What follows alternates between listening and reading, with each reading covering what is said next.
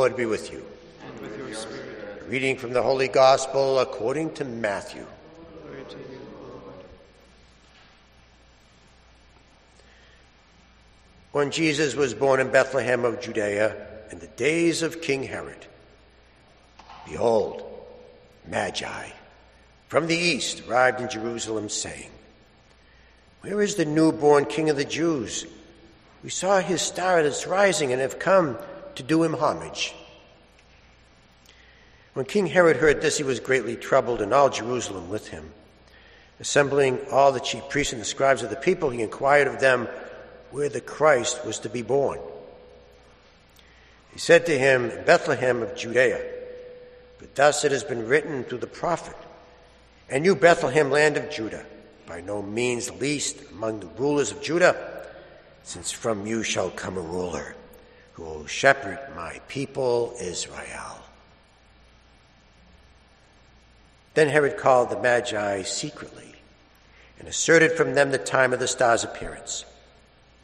He sent them to Bethlehem and said, "Go and search diligently for the child.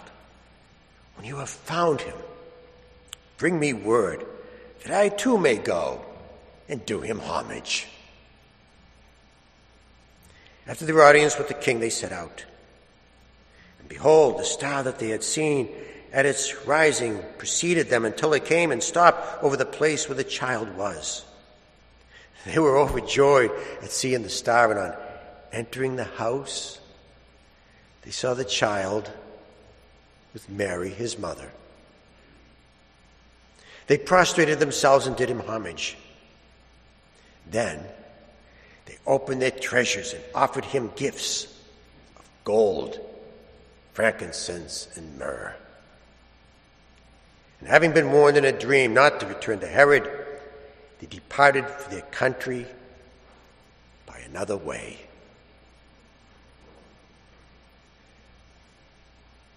The Gospel of the Lord. Praise to you, Lord Jesus Christ.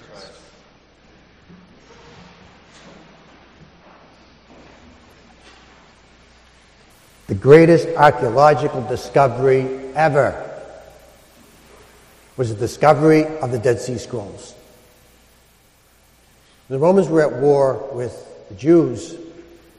Rich Jewish aristocrats took their precious books of the Bible, put the scrolls in clay tablets, in clay containers, in jars, and hid them in caves around the Jordan River.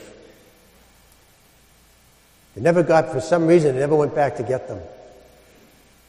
In the 1940s, there was a couple of Bedouin kids goofing around, and one of them threw a rock in one of the caves, and they heard a crash. They went inside and saw the clay jars and took one of the scrolls and brought it to an antique dealer and sold it to the antique dealer for some candy money. When the antique dealer saw it, they said, "Hey, fellas, this is pretty old. Where'd you get this?" And that's how the Dead Sea Scrolls were discovered. But the kids weren't the first ones to see them, to discover them. No, there were other Bedouins that crawled into the caves. They saw the clay jars, and they took the jars, they dumped out the scrolls, left them on the ground, and they took the clay jars. Well, that's like taking the winning megabucks ticket, throwing it away, and keeping the empty envelope.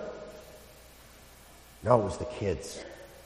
It was the kids that recognized the value. They had the eyes to see. You know, when you look at a Hallmark Christmas card, you'll see a fireball in the sky for Jesus' star. But if that was the case, if that's what really happened, then everybody would have saw the star and everybody would have followed it. But they didn't. Herod needed to be certain where he needed the Magi to figure out the stars. No, Jesus' star was one of the many stars that were up there. But it took a wise person to see it. It took a wise person to look up and see all those stars and say, "Hey, where'd that little guy come from? That wasn't there before. Who put it there? Must be something special. Must be something about that star." You know, when you look up at the sky and you see all the stars, they all look the same pretty much. But it takes a wise person to see the one star that is valuable. In the ancient world, it was a really good idea to make friends with the superpower. And the reason why is because the superpower can offer you nice protection from enemies, can give you access to trades where you can bolster your economy. And all you need to do to make friends is just maybe bring some little gold, frankincense, and myrrh. Now, there were two kings.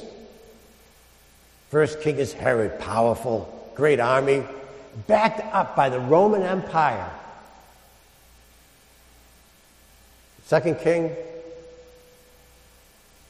the baby in his mother's arms. It takes a wise person to see the one that has the true power. It takes a wise person to see the one that can transform the world. I think the lesson today for us is we don't want to end up at the end of our lives holding an empty envelope or an empty clay jar. We want to be able to have in our possession the thing that's most valuable. We want to be holding the scriptures, the scroll. But in order to distinguish among the stars, you got to have the eyes to see. You have to have the eyes of the wise.